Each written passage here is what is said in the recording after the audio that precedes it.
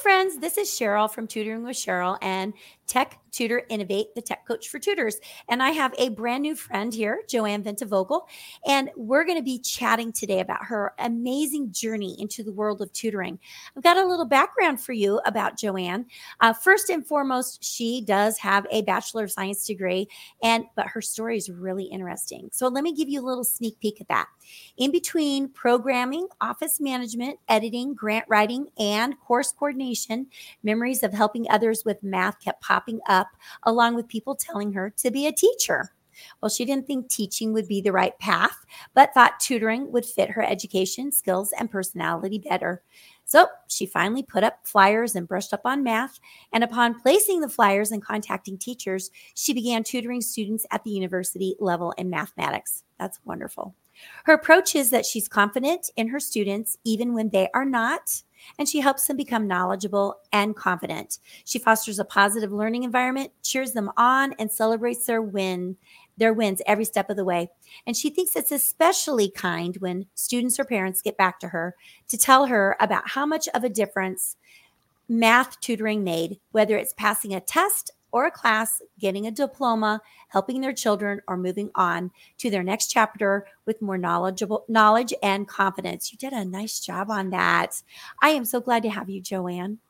Thank you for joining. Thank you for joining me today. I like to have people who I know personally. Joanne and I have kind of crossed paths in different social media settings where we've been involved in trainings and just kind of gotten to know each other. So I feel really honored that you agreed to be on the show, because I know for a lot of us, it's uncomfortable. We're not used to being on camera and, doing this. So thank you for joining me today. I really do appreciate that. Oh, thank you so much. I was so tickled that you asked. I was like, oh, how exciting. This is great. I think your story is really awesome. So let's go to that first question. How did you enter the world of tutoring? We got a little sneak peek there, but when we were talking before I hit the record button, you were telling me some of the jobs that you had before. And I think it's really important that our community hears how you don't have to take the traditional path of being a school teacher and then saying, oh, I'm done in the classroom and I want to do this. And I think your story is great. Would you mind sharing that with us? No, of course not. I had a weird experience. I was in a college math class and my classmate was having trouble. And so I was helping them understand and I was explaining something and I looked up and it turned out there was a whole ring of people standing around. So I kind of credit that as my original inspiration. And so things kind of like that happened over the next bunch of years during my other jobs. But it turned out that I wanted to try tutoring because of that and what other people, like in the introduction, what other people had been telling me about, you should be a teacher. And I thought, I don't think so, but it stuck along with those experiences. So people gave me a lot of good feedback with That's good. You really should do this. That's very good. Where were you meeting people at? Were you at like the library? Were you going to their homes? And how has that kind of changed over time? At first, it was at the university library, and it was adults. And then I started getting calls from parents about tutoring their kids. And so I moved into that. And then long before COVID, I was an online tutor. Different methods that people think are probably archaic now, but they weren't. Were you using Skype or what were you using? Yeah, Skype and or FaceTime. Mm-hmm. Very good. I think that's neat. And I think, the technology is changing and emerging. And, I know I'm trying a bunch of different things as well as I'm sure you are. I don't want to get too far ahead of where your story is. So let's kind of stick in that story first. Is there other things that you kind of learned along the way with your journey, and has your business developed or changed? Like, what is that? You started here, but now you're here. Can you tell us a little bit about that? Yes, actually, as a programmer and I was a professional proofreader and editor, those things all play into, and I have like a mostly engineering and math and behavioral sciences degree. So it turned out that all those different things fed into this. So just the ability to know when a student's confused and the problem solving aspect of it. I tell them they can't give me a wrong answer, because whatever they tell me is information. And then I can say, oh, I know where you are. I know what you're thinking. Here, come this way. It's this way. Right. And I think all students, no matter what their age is, just want to know that they're in a safe space, that it's okay to make a mistake, because we don't learn unless we're making mistakes. I mean, that's when I always learn, that's the biggest learning curve right there. So it's good to hear that, no matter what level, because I do the elementary reading and you're doing the upper level math, learners at all stages, even us in our businesses, we're constantly learning and evolving and changing. And so let's get to the idea of how things kind of changed for you. So you were doing all of this in person. What was the catalyst for jumping online, and where did you get your first online student? I moved and didn't want to lose my students, and said, hey, how about this? And they're like, yeah, sure. So that's how that part started. Wonderful. So were you meeting on a computer, or were you meeting on a phone already at that point? Or what, like, I don't know at what point of the season of life, or how close to right now that was for you. Actually, it was a bunch of years ago. A lot of it was FaceTime. And I wasn't on the screen. I would point the camera at the paper. And Wonderful. I had some people who were very hesitant. And I said, well, let's try it. And one of the moms said, oh, it's like you're sitting right next to me.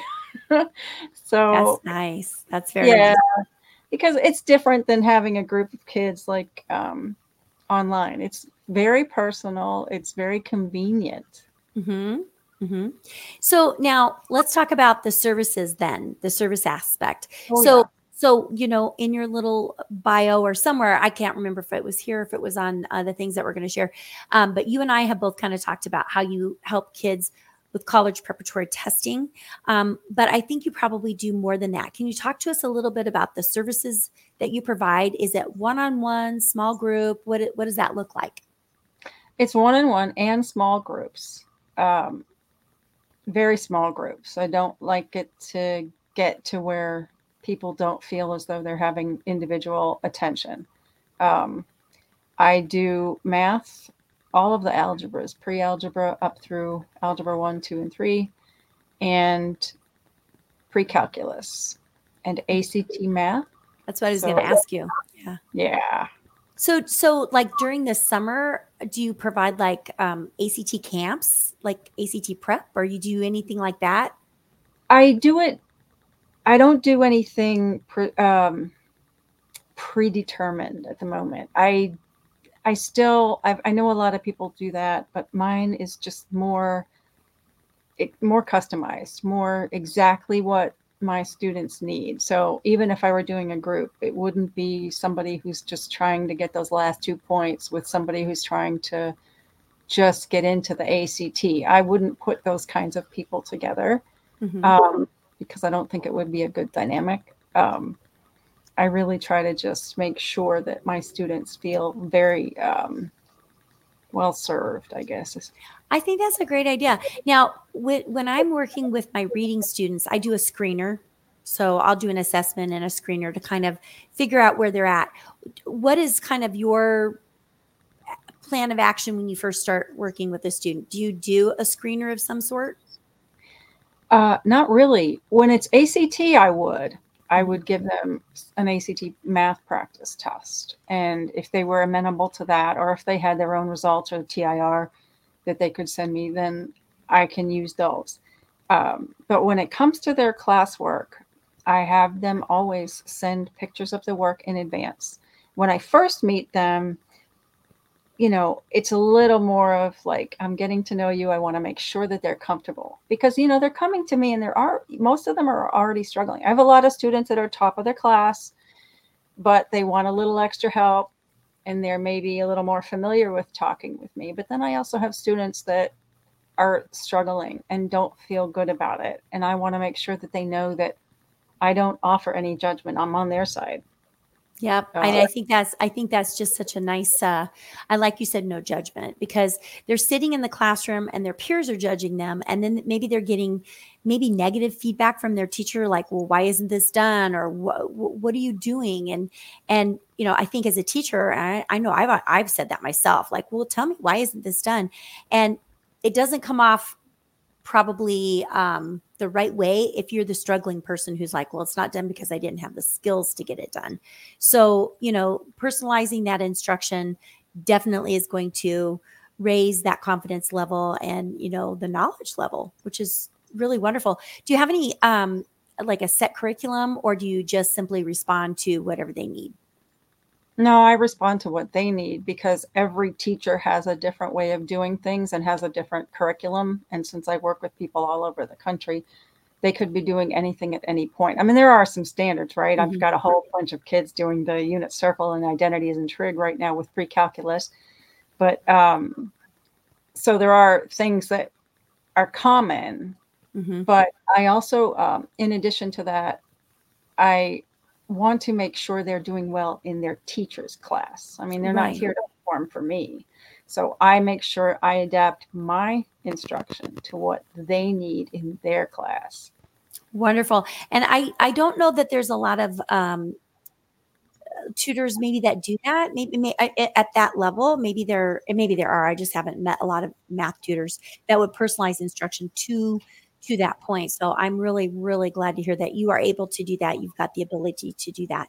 Now, I noticed that on the information that you sent me, that you gave me a Clubhouse link. Tell me a little bit about your Clubhouse. Um, uh, we don't meet too much on there anymore, but I did meet with some groups of educators and did try to have I did work with another tutor and having some open house kind of things because we wanted to make sure that if parents had questions about tutoring and what high school and middle and high school math tutoring was like, we wanted them to be able to come and say, well, what is this? What is this about? Yeah. How does it work? Stuff like that. And okay, sorry. No, I no. wanted to get back to the assessment thing because I forgot to tell Oh, you yeah, something. let's go back. That's fine. I had a question about Clubhouse, but we can jump back to that. That's fine. No, please excuse me. Oh, well, no, this is okay. Let's go back to what you were going to say, and then we'll get to my question. I assess my students as I go. The Mm-hmm. part of, I love the problem solving aspect of tutoring. And I try to make sure that I ask enough questions Mm-hmm. that I can tell when something's missing. And Mm-hmm. that's not a criticism. It's just that's a piece of information I can use to help my students. Because a lot of times when we first meet, I mean, not all the time, but a lot of times they can make a lot of quick advancements because we discover little things that are missing. And I assess as I go, nothing formal, Mm-hmm. but Mm-hmm. Very always good. getting good feedback. I think that's great. Now, I'm going to ask that Clubhouse question if that's okay. Okay. So, I know that I've been invited to some Clubhouse conversations with like Esme Lozano, and that's kind of where I connected with her.